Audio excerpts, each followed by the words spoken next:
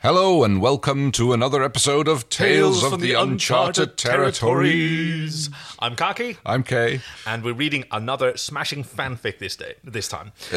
I went and looked for something more fun, which is kind of difficult because I only do sort of skimming because I want it to be a surprise when I'm reading it as well. But I think I found one that combines some of my interests. It's called In the Company of Women by Rhonda Udaley.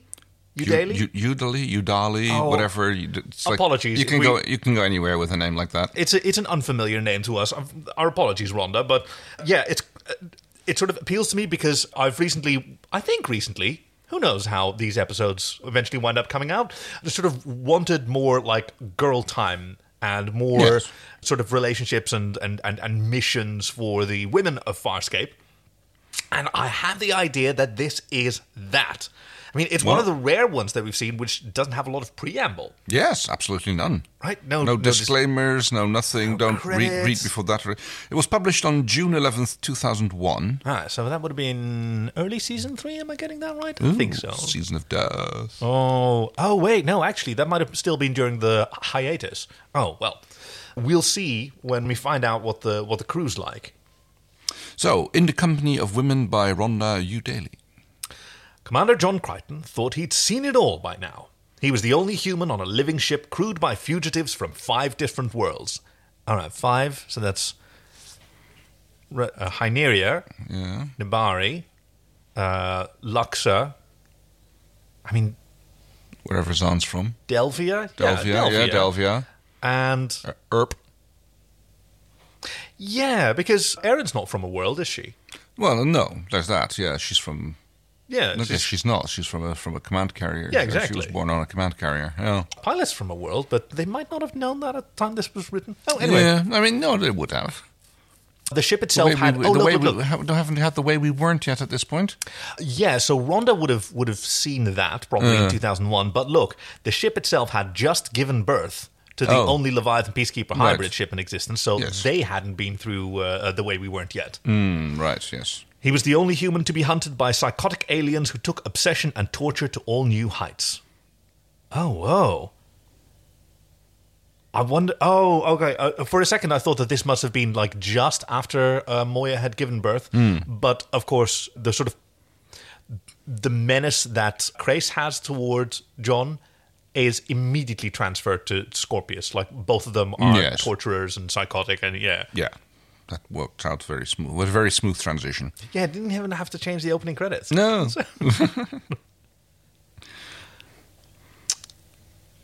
He'd seen creatures, that's you. Oh, sorry. Edit. I'm not seeing a page break here. It's just... See, yeah, the paragraphs are, right, are not... Yeah, there's no indentation, so it's a bit tricky for that. Yes. Edit. He'd seen creatures of great beauty and integrity, and creatures of stomach-churning ugliness and evil, and every combination in between. John Crichton had seen the universe and survived. Nothing could surprise him now. I think that's still the same paragraph. This is going to be tricky. See what I mean? It's like, stupidly... well, never mind. Poorly formatted for our kind of reading. Nothing could surprise him now. God and the universe had done their number on him. It was time he was given a break. He was about to be so wrong. Oh, this is interesting. Moya is picking up a commerce planet in the next system, Moya reported. I suppose that means pilots. I'm should be assuming pilot, yeah. We're changing course now. There was a minor swell of positive reaction from the crew of Moya. They all been cooped up on the Leviathan for too long, looking for a planet where Scorpius might not have saturated every public place with wanted beacons. Oh, that's come around again. Yeah. Though you really had to give him credit. He was much more doggedly and persistent than Crais had been. But at least Crais had a legitimate, tangible reason to hate Moya's crew. Scorpius merely enjoyed inflicting pain and hated to lose. John almost wished to have the days of Crais back. Oh, careful what you wish for. Oh, yeah. That had to be the crackers and food cubes talking. Moya's ragtag crew had been reduced to flavourless things ever since they succeeded in killing Traltix. It was time for some new food, fresh food, and soon, which was why Moya was already heading to the Commerce Planet. As soon as they were in range, Crichton and Sebastian Aronson, formerly an officer in the Peacekeeping Commandos, took a prowler and headed for the planet's surface. John's liberated Peacekeeper uniform made it easy for them to blend into almost any society. They were wrong. Just as soon as they stepped out of the ship, something felt wrong, at least to John. Then he noticed the stares they were getting as they walked through the marketplace. Aaron, we're drawing attention, John muttered. It's the uniform, Crichton. Learn to live with it. No, I don't think so. John Crichton was realizing they weren't getting the stares. He was getting stares. His male ego was stroked for a moment until reality asserted itself. John wasn't getting stares because he was unbelievably handsome, but merely because he was male. Aaron? Yes, John? I think we've made a mistake. What are you talking about, Crichton? Aaron asked. I don't see anything wrong. You wouldn't. They're not looking at you like you're some sort of scientific curiosity. They paused at a market stall with appetizing smells. As Aaron was checking out their sources, the vendor, an interesting-looking woman with multiple facial and body piercings and purplish skin, leaned over the table. How much do you want for him? I beg your pardon? The sight of grade A prime Kisba over there. How much? I still don't know what you're talking about. Listen, honey, I like a little man-bit appetizers as much as the next gal, but it's not like you get attached to them. They're males. Use them and lose them. Disposable, you know. So how about it, honey? I'll give you top dollar for the stud fees alone. Stud fees? Oh, wow. Top dollar for that, but it's a matter. But anyway, Aaron had a hard time following the woman's pitch at first, but understanding when it came. Edit. But Aaron had a time. Aaron had a hard time following the woman's pitch at first, but understanding when it came, hit clear and bright. You want to buy Crichton? If the price is right. Oh, yeah. Aaron began to laugh. Fortunately, the male in question was examining a clothing stall just out of casual earshot. If he was aware of being ignored or avoided, he didn't show it. Aaron was glad he wasn't close enough to know he was being negotiated for. Do you really want to buy Crichton? Aaron asked again. You really named him? He must be pretty special. Yes, he is unique. And unique is always valuable. Unique? How unique can he be? He's Sebastian, right? And aren't most males all pretty much hung the same? Don't they exist for one major function? Procreation? Well, okay, two major functions. Aaron lifted an eyebrow. Indeed. John picked that moment to approach. Hey, Aaron, how's it coming? If we don't check in soon, the others will be here soon. The stallkeeper's eyes grew big. You let him speak, and in public? No, wait, that's the wrong accent. Yeah, I was going for sort of an Australian prospector. You let him speak, and in public? There are others. Are they like him? No, I'm doing John now again. Oh well. Here, how you do John? I'll stick with the. Let John asked incredulously. Let Aaron doesn't let me speak. Oh God, Christ's sake! Aaron doesn't let me speak. I'm a free man. I do what I like. The stallkeeper gasped in shock. No man is free. Wait, I've lost it now. No man is free on Vergus. A man is not even allowed out on the streets without a female escort. To be found in public alone is legally actionable and punishable. Oh? John scoffed. What would the consequences be? Death? Yes. Excuse me?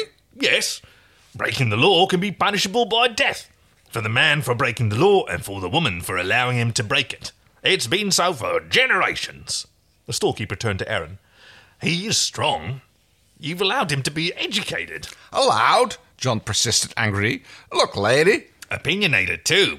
The storekeeper looked him up and down, slowly, longingly, and with a significant pause in the vital area. Her gaze lingered long enough for John to squirm uncomfortably. Well endowed, too. Oh, yeah, black leather will do that, won't it? My offer is still open if you want me to take it up, if you want to take me up on it. I'll be here all day. Think about it. Aaron agreed and pulled John away. He kept looking back and sputtering. Shut up, Crichton, Aaron hissed. We're going back to Moya. What was that all about? She was negotiating a price. For food? For you. John stopped abruptly, his shock expressed in a dropped jaw. Excuse me? Aaron turned back. She offered me money for you, or just your services. You were pimping me? John Albert roared indignantly. Several female heads turned their way. Come on, you're drawing attention. I don't care. You're about to sell me. I wasn't about to sell you, Aaron said with a snort. Rent you out a bit, perhaps, but sell? Never. You're apparently a very valuable commodity on this planet. Aaron's wit is savage. Yes. Is that all I am to you? A commodity? John demanded. On this planet? Yeah, Aaron said with a smug smile as she strutted towards the prowler. She turned a moment later. Come along, John. You're enjoying this way too much, John growled. Yes, I am. Come along, John, or I'll give you to that woman at the food stall. I would really love it if they're both having fun right now. I know that's not how it's played, but No. I would just really love it if it's another one of those alien. Okay, yeah, this time I'm the The patsy. merchandise, yeah. John followed the former peacekeeper meekly through the crowd, but he did it while muttering under his breath. This was not what he had in mind when he woke up this morning. But then, lately, he'd had a lot of days where things hadn't turned out the way he thought when he woke up. Why should this day be any different? The trip back to Moya was quiet, but for very different reasons. Aaron smugly flew the prowler back to the Leviathan. John sat behind her, sulking. They both knew it to be sulking, so there was no fun drawing attention to it. Chiana and Rigel waited for their return. They all but attacked the two as they came out of the prowler. So, how was it? Did you bring back food? These were just the tip of the inane questions iceberg. Not this time, but we can go back. It was the only answer the other two received.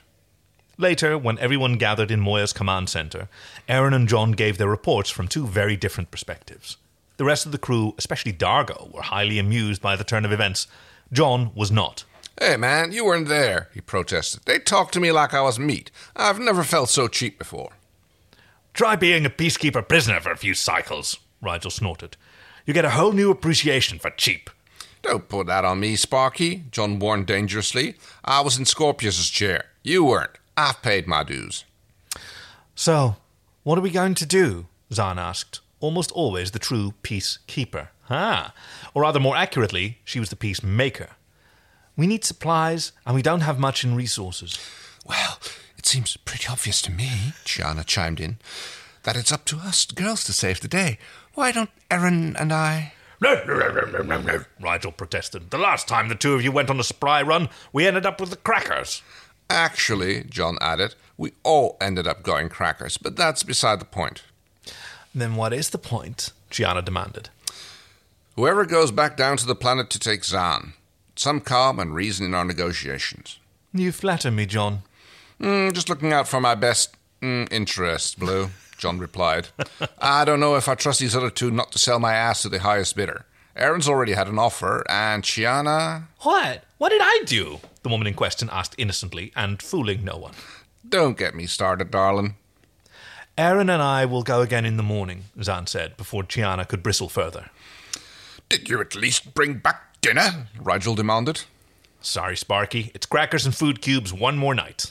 Rigel huffed in disgust. The next day, while Aaron and Zahn planetside, Moya and Pilot had the rest of the crew cleaning. Dargo grumbled almost as much as Rigel. Why do we have to do this? The Luxon warrior demanded. This is a job for the DRDs.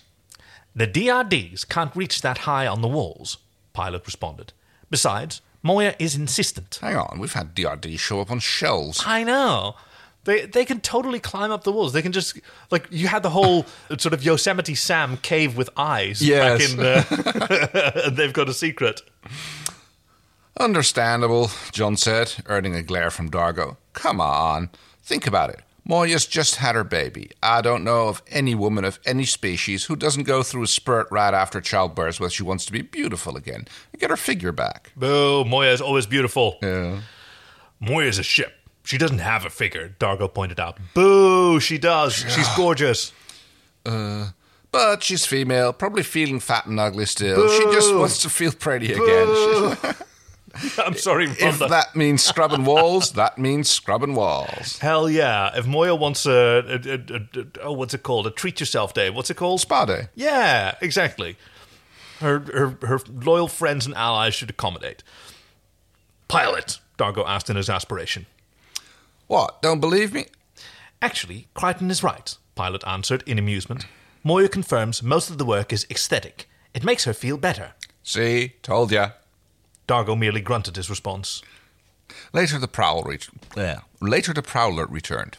Aaron and Zahn were all but empty-handed as they emerged. John was immediately suspicious. What did you do? He wanted to know. Where's the food? Rigel demanded. All these are scraps. Oh, that's still Rigel, isn't it? Still yeah. Rigel. Yeah, sorry. We have a slight problem, Aaron began. I knew it.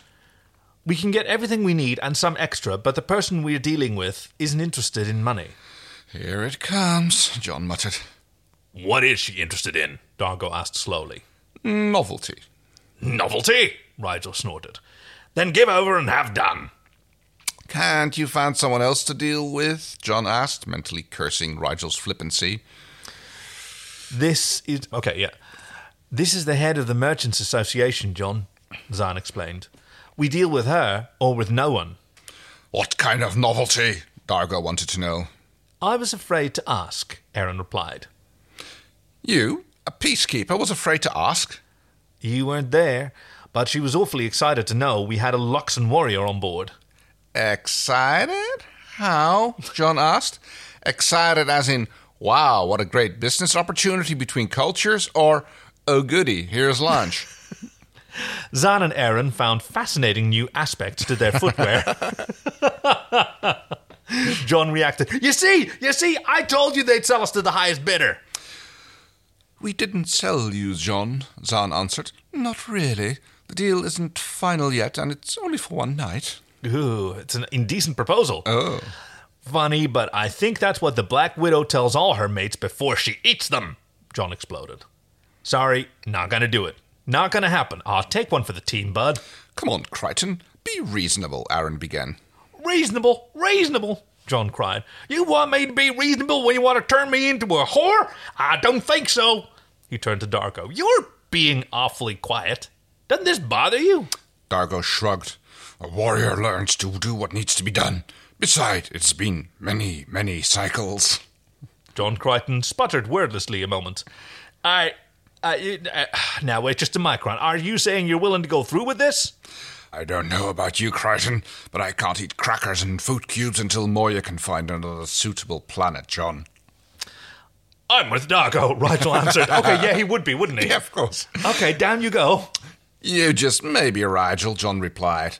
Novelty may not be pleasuring this woman. Did you think of that? And no offense to either one of you two, but I personally don't swing that way. I like girls. Cool. Wait, what? Novelty, maybe he's suspecting that they're being hired to get it on with one another and perform a little show. Right, yeah, okay, that makes sense, yeah. That particular line of thought clearly hadn't occurred to anyone else. Dargo looked at him. A warrior does what needs to be done. Yeah, well, you're not doing me, pal. With that, Crichton turned on his heel and stormed off. Humans, someone muttered. I'm sorry, I was trying to do all the very voices good, at yes. once because nobody owned up to trying to say that. Yeah. I have no idea who... You're going to have to do the same thing. Someone better go talk to him, or we're never getting out of here. They all looked at each other and then at the ceiling. Poison? This is inane. After what seemed like hours of cajoling and talking, arguing and persuading, John finally rejoined the rest of the crew. He was sullen and beaten. All right, I'll go. But if it's weird, kinky stuff, I'm staying. Oh, no, he said, I'm out of here. Well, I mean, it's like you shouldn't be wearing those leather pants. Man. I know. I mean, I know that leather pants are not consent, but still, you know. An hour later, Aaron and Zahn delivered their end of the bargain to a huge home not far from the marketplace. In fact, it was on the top of the hill overlooking it. It was an impressive house. They were greeted, the men led off by an effeminate male. Aaron and Zahn were told to return in the morning. Dargo, John and Rigel were deposited in a room full of odd costumes. Oh, now Rigel is around. Yeah. They looked at each other in chagrin. The male who'd brought them pointed to a cabinet. The mistress wishes you to wear these outfits in here. She will receive you shortly. Before any could question or protest, the little man was gone. There was nothing to do but open the cabinet. If John was half expecting, half fearing to see a closet full of leather and chains, he was sorely mistaken. Ah! When the door opened, they were met by a froth of pink tulle and netting. I think it should be tulle. Tulle. Yeah, tulle and netting. Sparkles danced in the light. Dargo reached in and pulled out a hangar. I'm assuming that means hanger, but... Yeah. A tutu, John exploded. She wants us to wear tutus? Ain't no way. For the good of Moya, Crichton, you will, Rigel warned. Remember. Right back at you, Sparky, John replied, digging in the closet and pulling out a much smaller hanger. They have one in your size. It was a bigger challenge to get into the tutus than it first appeared. Dargo's tentacles kept getting fouled with the feathers on the matching headdress. He had to keep tugging at the shoulder straps to keep them in place. I can't imagine that for a fancy lad like Dargo, this would be a problem. No. He spends hours every day just braiding his beard, or maybe just minutes. Maybe he's that good at it. This would be no problem. How do people wear these things? He growled. Women usually have anatomical help in holding the bodices. I'm sorry. I'm sorry, that was the wrong moment. Women usually have anatomical help in holding the bodices up, John replied. Then he looked at the Luxon. Nice legs. Dargo growled. I thought you didn't swing that way. But the large warrior tugged at the skirt, which didn't quite make it to the top of his knees, the result of which was to expose more chest. Great looks, guys. Yeah. I'm sure these are wonderful. John shrugged. Whoever this woman is, she's gonna love you. Look who's talking, Crichton, Dargo commented. What gorgon did you steal those pasty legs from? Yeah. Black leather is not good for tanning. No. John glared at him. I happen to have very nice legs, thank you. Good on you, John. And it's not my fault I can't get a tan on Moya. There you go. It's just that this neck thing tickles. Hey, they should have left Traltix alive then if they wanted a tan. Yeah. John fingered the feathered and sequined choker as he tried to blow one of the headdress feathers out of his eyes. At least his skirt came past his knees. Both men heard Rigel snickering. They turned on the former Hyperion, presumably Hynerian Dominar. What are you laughing at, Shorty? John demanded. You look more like a trained poodle than the rest of us. Rigel huffed but couldn't really defend himself. One, he had no idea what a poodle was, trained or not, and two, he did look more ridiculous than the other two. The small sovereign on his float resembled little more than a pink, sparkling, befeathered cloud. I'm sure that was once the height of fashion on Hyneria, yes. And it will be again. John fought a shudder when they were presented to the lady of the house. You're missing yes, I did. Yeah. But they were ready when they were called before the mistress of the house. So, astronaut, warrior, and king. Oh, I like that summary. Although it does make them sound like a spin-off of the Village People. Well, I'm pretty sure it's going to go that way pretty soon. Hell yes! Gathered the shreds of their dignity with the folds of their skirts and allowed their guide, moving soundlessly in the pink, and followed their guide, moving soundlessly in the pink satin ballet slippers. John fought a shudder when they were presented to the lady of the house. She was a very large woman lounging on the throne-like contraption similar to Rigel's float, only much bigger. Her very needs was being attended to by scantily clad males of several species. The parallels between this person and Jabba the Hutt made John search for trapdoors in the floor leading to a hunger-crazed monster pits. And seeing those similarities, it wasn't hard for him to make the leap of seeing the very scantily clad young man attached to his mistress by an ornate collar and leash, as Han Solo rather than Princess Leia. I'm sure that Han Solo would have also looked great in the Hutt Slayer outfit. Yeah. Okay, what am I going to do for her? I am Mistress Honay. You're mine for the evening. All of you. To do my bidding, to fulfill my every desire and fantasy. Honai levered herself to her feet, something Jabba never did, and came towards them. She didn't spend much time on Rigel, but she inspected every centimetre, every nook and cranny of John Crichton. He fidgeted self-consciously. See anything you like? He added in nervous desperation. For a moment there wasn't a reply until he heard something distinctly akin to purring. They say you are not Sebastian. No, I'm human. Homo sapien, from a galaxy far, far away. Only look Sebastian. Honest mistake. Isn't it Homo sapiens sapiens? Homo sapien, yeah, I think so. Yeah, right. Yeah. A hand ran down his arm. John found himself wondering where the other hand was. You're one of a kind? The only one of your species in this part of the universe? Yes. The word came out as a squeak. He found out where the other hand was. He squirmed a bit. You want to find another place for your hand? Suddenly John jumped. Oh, not that one. You have spirit. I like that, Honai said. Within reason and in certain attributes.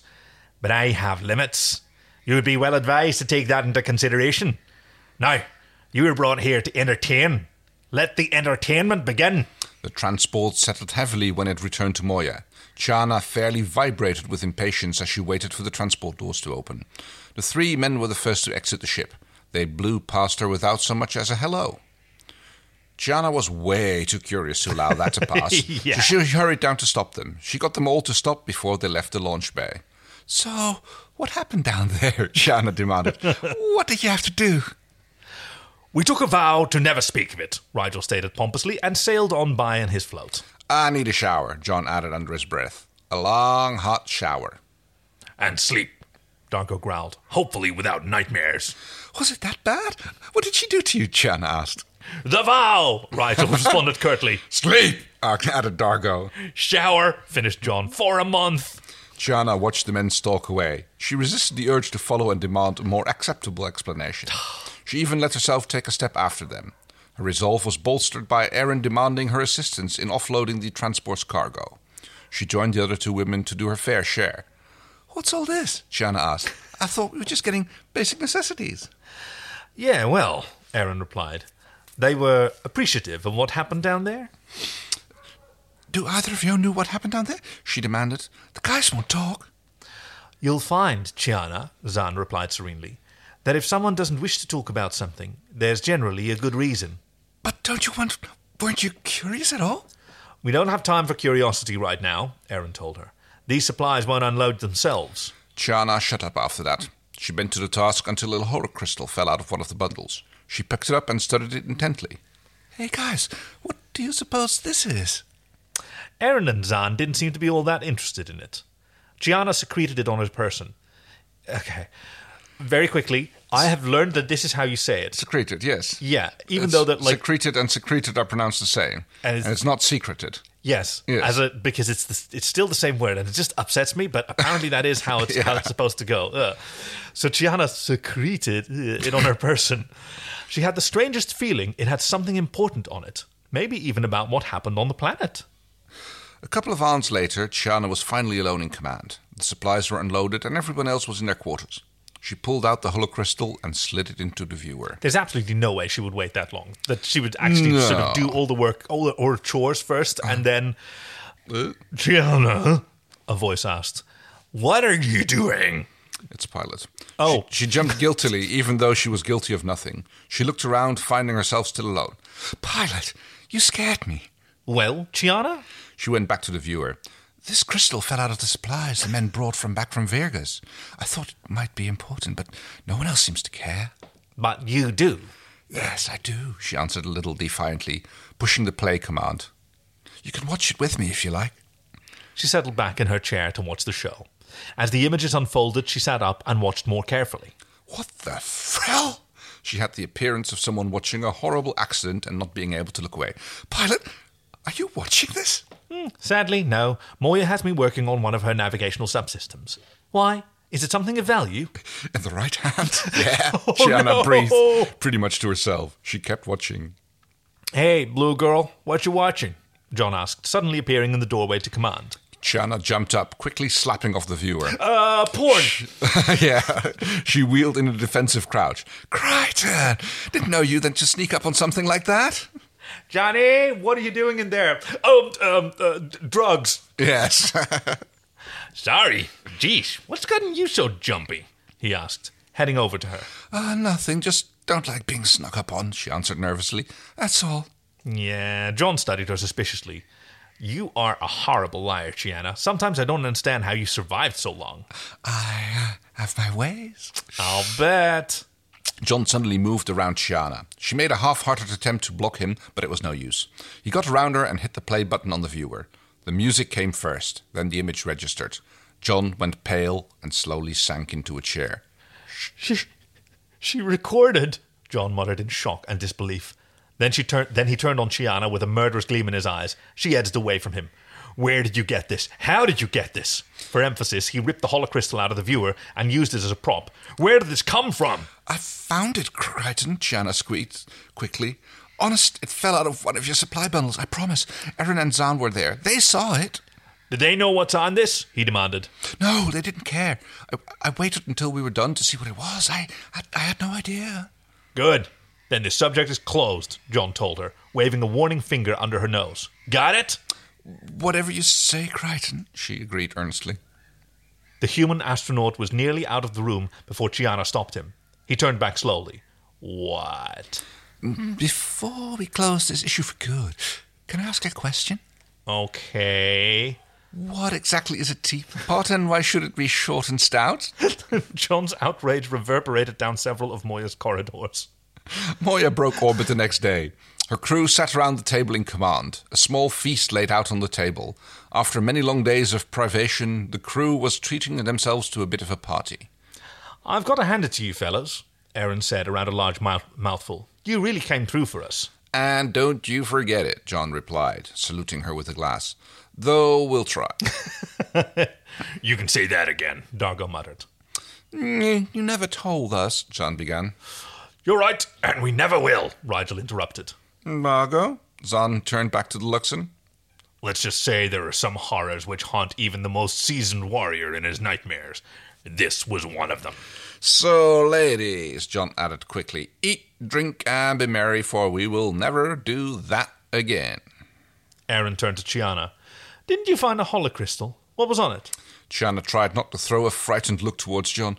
No, nothing. It was blank. Must have fallen in the bundle by mistake. As if she'd be afraid of John, when she can always just hide behind Aaron. She knows how to play the angles. Aaron and Zahn exchanged looks. "Are we going to accept that?" We'll have to, Zahn replied. At least whatever occurred didn't spoil them for the company of women. That would have been awkward. "No," John answered. "It did come close, but this is a company of women we'll keep." Everyone, Moya's ready to starburst. Prepare yourselves. As Moya's crew braced for the spatial shift, the mystery of Virgus was left well behind them. Thank you, Rhonda Udally. That was indeed a much more light-hearted story, although it did touch on a few delicate subjects. Yeah, it was. I mean, continuing the proper Farscape tradition of upending some gender norms, but also, I mean, I kept thinking back to like early seasons of Star Trek: The Next Generation and how Riker was presented as this really like broad-minded and like well-rounded stud slut. Like, yes. You know, there was this ladies are in charge planet at one point where he was paraded off, and like he had to dress in the local garb, which was a very deep V-neck. Oh yes, I remember that one. Yes, and the girls come around to sort of taunt him, and he is untauntable because he looks great and he really likes it. Oh, yeah. This is nothing on this other planet. I had to wear feathers. Yeah. I mean, I've read it somewhere. Like Riker's kink is consent. That's I think that's the whole like the Greatest Generation podcast is all about that. He's just it's his thing, and I would like to see that. I kind of like that was Dargo's attitude as well for most of this. I have no idea what they were made to do. I do hope that they had the option to decline. Obviously, well, there was a little teapot. Yeah, a short and stout little teapot. I guess they were made to put on a variete or something. Oh yeah, that is it is the oldest form of comedy in Britain, which is a bloke in a dress. Yes.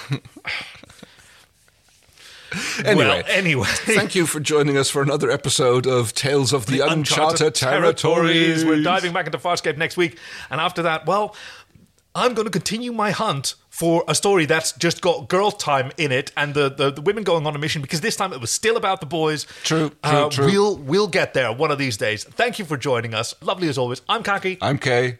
Bye-bye. Zwaai, zwaai.